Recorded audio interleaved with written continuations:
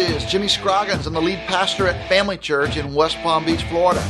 Are you tired of going to conferences, reading books, and listening to speakers who tell you how to do church when you know that you cannot do what they are recommending? You've come to the right place. On our podcast, we're going to give you principles, strategies, and ideas that you can implement right now with the resources you have at your church, because this is church for the rest of us.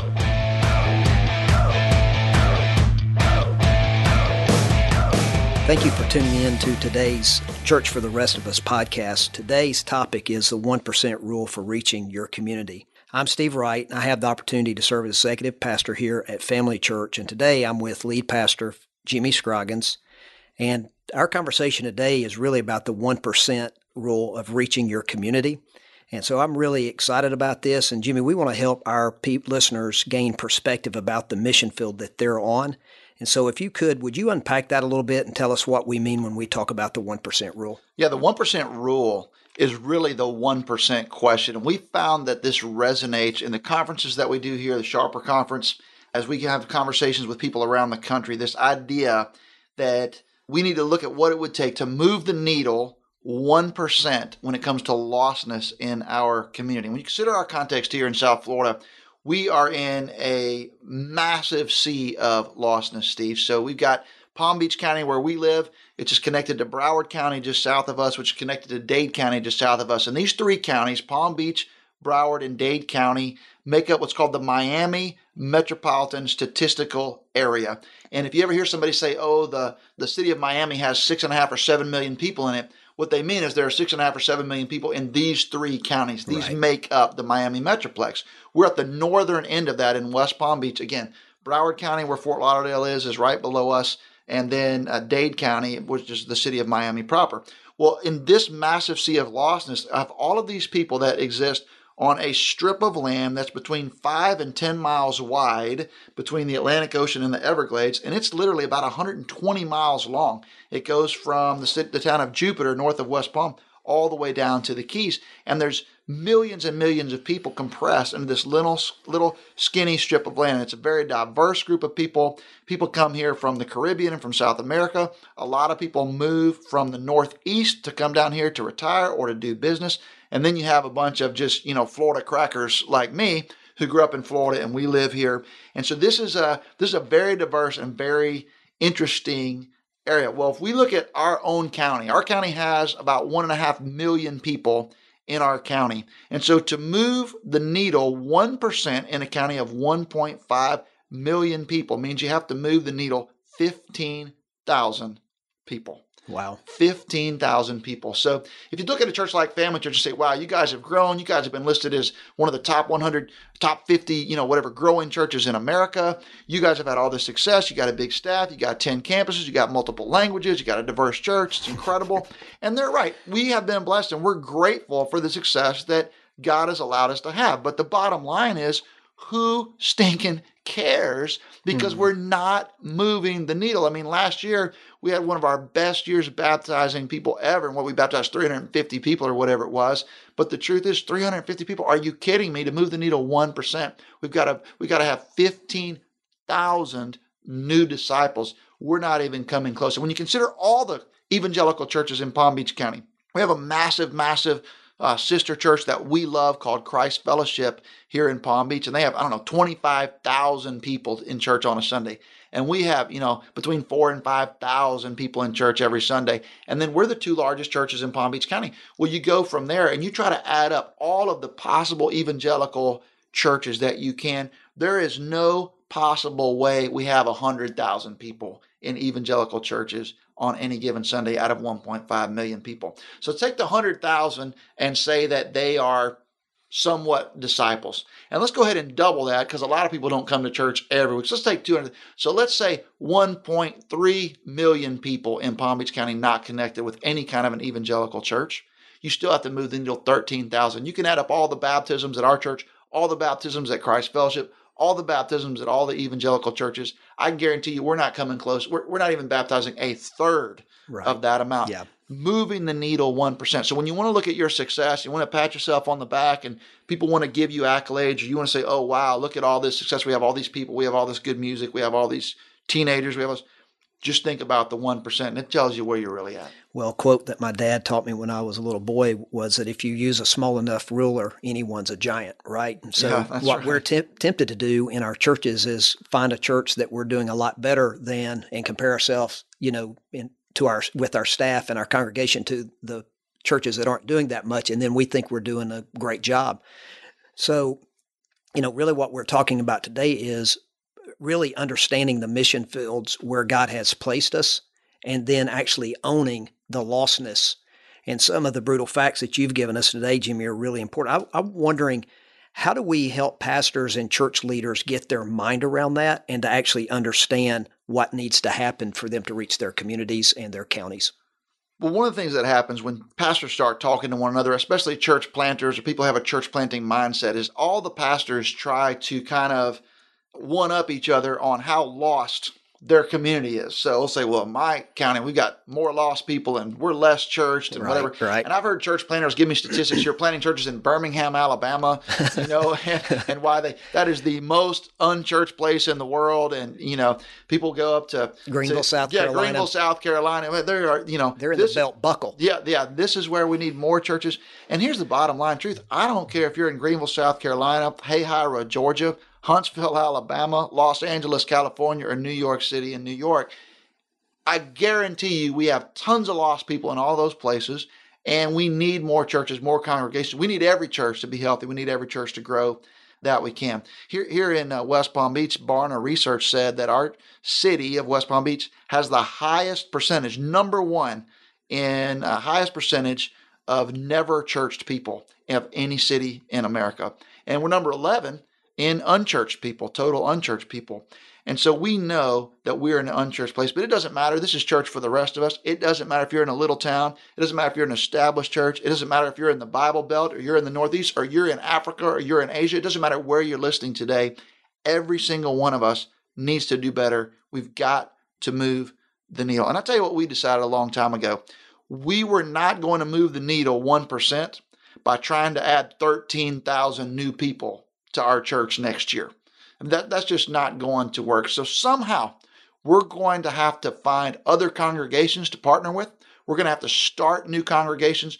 We're going to have to find a way to level up and have a lot of churches leveling up, a lot of churches starting in order to even begin to approach that number of new disciples. Well, Jimmy, a lot of times when you start having this conversation, in churches that I've served in the past, immediately you go to cost. So, if you're on staff and your pastor went away for a retreat or a conference or something, he's coming back and he's heard something new that the other churches are doing.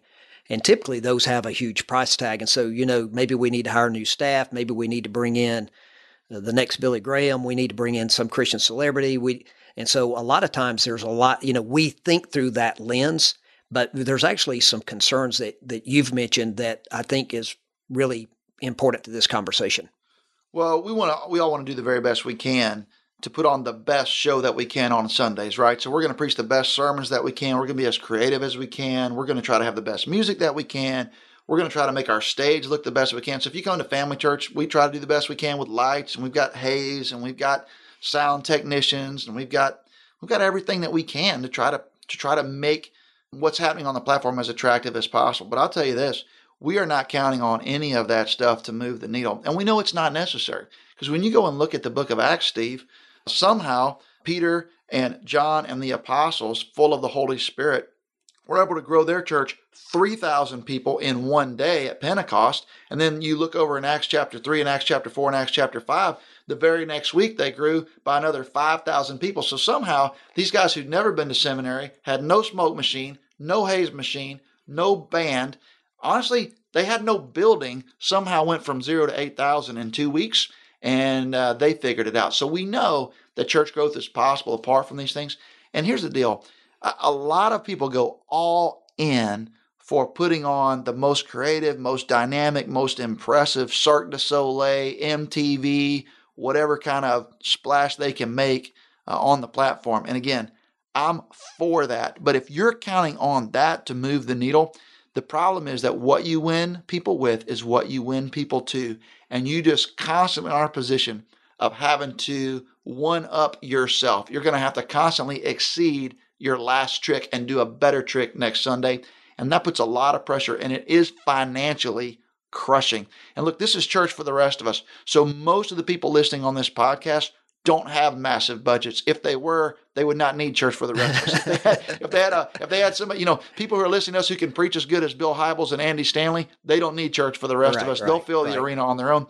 But the rest of us have to find some more practical, some more realistic, honestly, some more Holy Spirit powered methods, because we're going to have to take the resources we have and do what we can to try to move the needle in our own communities. Well, you're right, Jimmy. And this is really, important to all of us, a conversation that we should all be having. And, it's important to us because obviously all of us are in ministry because we want to make disciples. We want to win the lost to Christ, and we want to see people come to Christ and grow in Christ.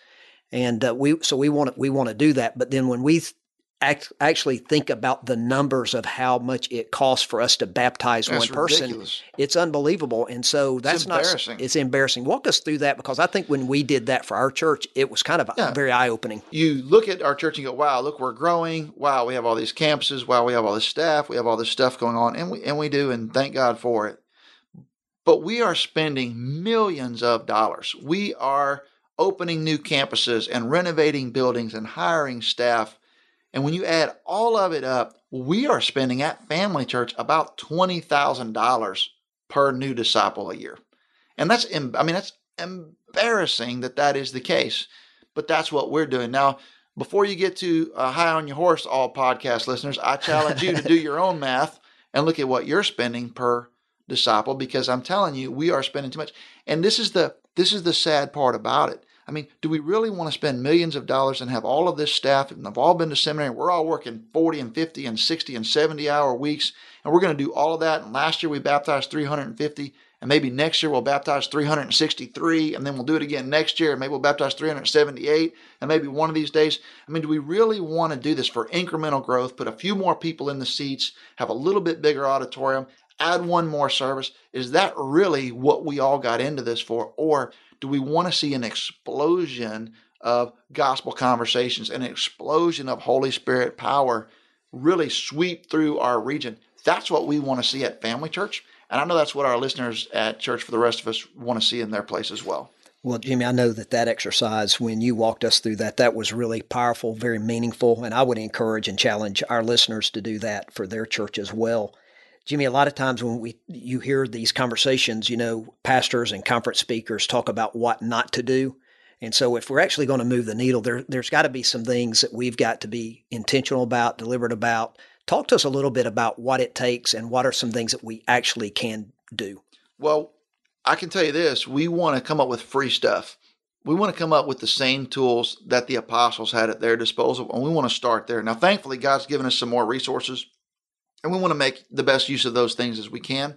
But the core of what we're trying to do at Church for the Rest of Us, the core of what we're trying to accomplish at Family Church, really comes straight from the Bible, mostly from the book of Acts. Jesus said, look, he wants us to go and tell every single person, every kind of person, panta ta ethne, every kind of ethnic group, every kind of person needs to hear about the gospel of Jesus, needs to become believers. They need to be baptized. They need to be taught. They need to be formed into churches. And if we're going to actually do that in South Florida, and if our listeners are going to do it in the places where they serve, then it just can't be the pros getting it all done. And I really like the invest and invite strategy that many of us have embraced. Let's teach our people to go out and build relationships, and they'll bring the people into the church house. And when they get in here, then the pros will get up on the platform who've been working on this message all week, and we'll kind of harvest the crop. We'll reel the fish in.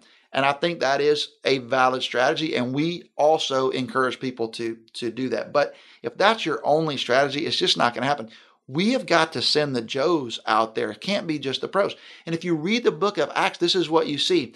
In the book of Acts, when Pentecost happens and the church in Jerusalem is established in the first few chapters, it's the apostles leading the charge. It is the apostles at the center of the church universe. They are the center of gravity for evangelism.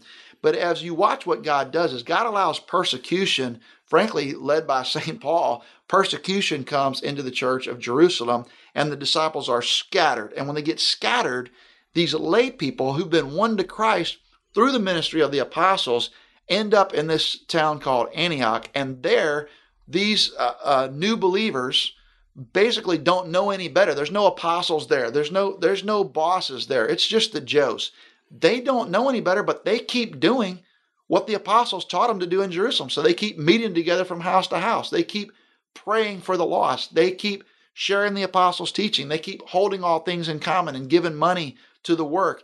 They keep doing what the apostles taught them to do. They're baptizing new believers.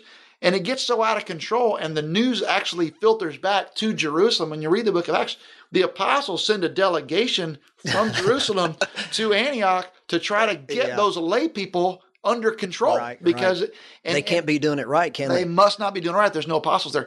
And if you keep reading the book of Acts, what you find out is that the locus of activity, the center of the universe for mission sending in the first century was not in Jerusalem where the apostles were. It's in Antioch, where these lay people planted the very first church outside of Jerusalem that we're aware of. And so that's what needs to happen in South Florida. That's what needs to happen in every area where our listeners are serving. We've got to go. We've got to get more people having more conversations about Jesus with people that they meet every single day. If we want to have millions of people hear about Jesus in South Florida, it's going to require millions of believers having millions of gospel conversations. That's how we can get the gospel to every single person in South Florida, so that every resident in South Florida would have multiple one-on-one opportunities to hear the gospel of Jesus and respond. Well, Jimmy, these are things that I think makes every pastor's heart beat faster. I mean, every pastor hears, a podcast or a sermon like this, and they're like, yeah, that's what I want to do. That's what I'm excited about. That's why I got into ministry. That's why I made the sacrifices that I've made. And but a lot of times, just tendency, we look around at what other churches are doing, and maybe the pastor's sitting there thinking, you know what, I actually, the sermon that Jimmy just preached, I preached that message. I did a 4-week series on that last year, and we've got another series coming up. But one of the things that I think really helps us get traction is a way that you keep the vision in front of our people. So it's not like a 1-month sermon series. And Jimmy, you're really good at really keeping vision alive in front of our people. So talk to us a little bit about how that's important and how you preach to lead. Well, some of that comes through our philosophy of what preaching actually is supposed to be. If you read 1 Timothy chapter 3, and when Paul says, hey, this is what, if you're going to appoint pastors to the different churches, he tells Timothy, if you're going to appoint pastors, make your pastor look like this. And you start reading through the qualifications on a pastor, and it's all of this character stuff and all of this family stuff. And then there's this one little phrase that says, able to teach. And I think we've kind of made a huge mistake in training pastors and calling pastors to churches, because Paul really majors on the character and the experiences that would prepare a person to actually lead a church more than he majors on the platform presentation. And I think we turn that upside down. So we want somebody who's almost like an artist from the pulpit as our pastors, and we want them to look like an Abercrombie & Fitch model and preach like Spurgeon, and then the rest of it, we'll work with them. Right. And I think that's a horrible error. The reason that Paul presents it like that, I think, is that the pastor is supposed to be primarily the under shepherd of that congregation. That is his primary role. His primary role is not the preacher. His primary role is the pastor, and preaching and teaching is a tool in the hand of the shepherd as he shepherds the flock that God's given him. And so we believe that theologically, we believe that from the Bible, and we practice it. So we're trying constantly, as we prepare our sermons at Family Church, how do we actually keep our vision in front of the people? And how do we use our sermons, not so people step back and go, wow, that was pristine, that was artistic, that was dynamic. That we want them to go, wow, we're motivated to action. Because we were here, we want to help move the needle. We feel what the pastor's feeling. We're breathing the air that the pastor and the leadership of our church is breathing. We're grabbing a hold of this vision. So you've got to keep putting this stuff out there. It can't be a series. It can't be an emphasis. It can't be a class. We do all of that, but it's got to be something that's just infused into the life of a church. And people always ask me this because they want to know the program. Pastors call and they come see us and they say, what is the program? But what is the program? But what is the program? And here's the bottom line. It's not program, it's culture. It is culture, and culture is led and culture is infused through leadership over time. And the platform and the pulpit is the best place to do that. And I can tell you right now, good programs will never overcome bad culture.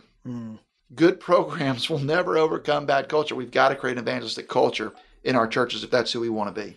Well, Jimmy, one of the things that you do well is you're really focused a lot of times on helping our people coming out of our messages and our Sunday morning experiences, helping our church realize what is it that disciples do. And so instead of having a information or knowledge-based sermon, it's really about rapid obedience.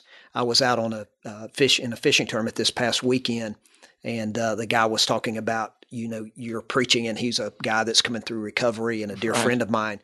And so I gave him the story that I always tell. I say, Pastor Jimmy, when he preaches, it's like being in the locker room at halftime for a football game and you're down by 7. And in order for us to win the game, we've actually got to take the field and go back out and do something. When I said that, the guy said, it's funny you say that because I'm always motivated.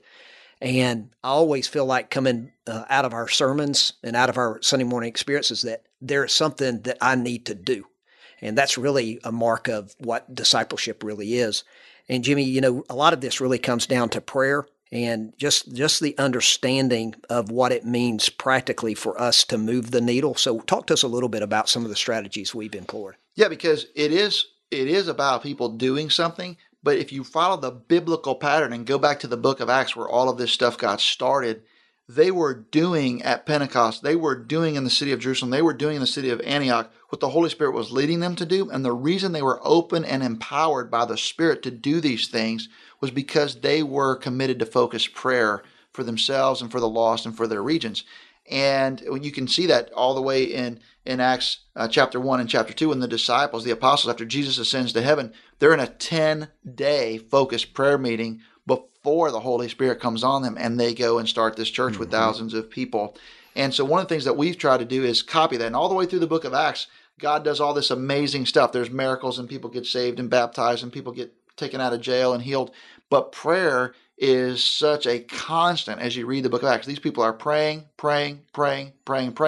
We've got to do that. And this is what I love about the idea of preaching to lead, the idea of praying for the lost. These are two things that are free. Okay, right. You don't have to have a conference. You don't have to have a big budget to preach to lead. You don't have to have a big budget to pray for the lost. And so some strategies that we've done, we learned this from the North American Mission Board. We call it a 10-2 strategy from Luke chapter 10, verse 2. So at 10:02 every day, all of our people, we teach them to set their phone alarm or set their watch alarm. And at 10:02 every day, they pray Luke 10:2 that God would send more workers for the harvest. We teach people to fast. Well, most people at our church are new Christians or they're not Christians yet or they're new to this. They don't know how to fast. So we just say, hey, on the first Wednesday of the month, we call it First Wednesday Fast. Would you fast even just one meal and take some time to pray for the lost people that you know? We pass out prayer cards periodically throughout the year. Ask people to write down 3 names of people that they know that are far from God. And it's amazing. When we first started doing that, even with our own staff, you pass out the card and say, hey, write down three names of people that are far from God that you are personally engaged with in your life. And you can see people sit back and think and look at the ceiling and they couldn't. Well, now we're seeing more movement in that because we are intentionally training our leaders to engage with far from God people. But the people in the pews, the people in the seats, they actually know a lot of far from God people. They're related to them. They're living in the house with them. They're living in the cul-de-sac with them. They're sitting in the cubicle next to them. We write these things down, teach people to pray for them. All of this stuff is free. The other thing is we train people to have gospel conversations. So we use a tool called the 3 Circles. The North American Mission Board has helped us promote this worldwide, but we use the 3 Circles, and we teach our 3 Circles to our children. We teach 3 Circles to our teenagers at church. We teach 3 Circles to senior adults. Every time we can, we teach the 3 Circles, and we want to equip people to have more gospel conversations because if we're going to reach millions of people, move that needle 1%, it's going to require focused prayer, but then it's going to require people to come out of the prayer meeting and go into the streets with a heart and honestly with training and preparation to have gospel conversations. And all of this stuff is something that churches of any budget and any size could actually do. Well, Jimmy, instead of, trying to be a church that complicates these priorities of moving the needle 1%, we're really trying to make them more simple. And so, when you think about all of these things that we want to do, if you want to focus on prayer. Well, if we can give our congregation actual tools, those tools help us. If we want to help them have gospel conversations, if we can provide tools, it helps us. And so we're seeing that, and we're benefiting from that. I'm just wondering, in your mind, what actually makes a good tool? Well, there are a lot of good tools, but a good tool is very simple. It's biblical, it's simple, and it's reproducible. Biblical, simple, and reproducible. That's good. And in order to make people skilled at using these tools, they're going to have to get a lot of reps. And so just like any athlete knows, if you want to get better at something, you've got to get a lot of reps. If you want to get stronger and you're a weightlifter, it takes more weight, more reps. Same thing for gospel conversations, and same thing for prayer. The more reps you get, the better and the stronger you get at it. And a lot of people say, I've taught my people how to pray, and what they really did is preach a sermon on prayer. Or I've taught all my people a tool like the 3 circles, but they really just showed the people the 3 circles. When people learn how to do something, they've got to get reps, and that's absolutely vital. So we practice these things at staff meetings. We practice them at kids camp and student camp. We practice them on mission trips and with small groups. We want our people to be ready with reps to get out there and pray for the lost and have gospel conversations. It's vital. Well, Jimmy, a lot of guys out there would love to have a congregation full of people that are going out onto the mission field, just sharing the gospel, right? So that's something that really is a priority. We're actually going to be talking about that at our Sharper Conference in March. March 1, 2018. It's going to be a lot of fun. And so, that's going to be important. And so this has really been a teaser. Our next podcast, we're actually going to be talking about 5 strategies for church growth. 5 free strategies. 5 free. Well, yeah, and we're actually naming the podcast 5 things that your church can do for free that will cost you your life. There you go. And so it may be free, but it's an all-in kind of endeavor. And so we hope that our listeners will join us next week for our podcast for Church of the Rest of Us. Thank you so much for joining us on today's podcast. I'd love for you to follow me on Twitter at Jimmy Scroggins, or check out FamilyChurchNetwork.com to chime in on our blog. We want your feedback on today's podcast. Plus, we want to know what you are doing because we want to learn from you too. Hey, until next time, this is Jimmy Scroggins, and you've been listening to Church for the Rest of Us.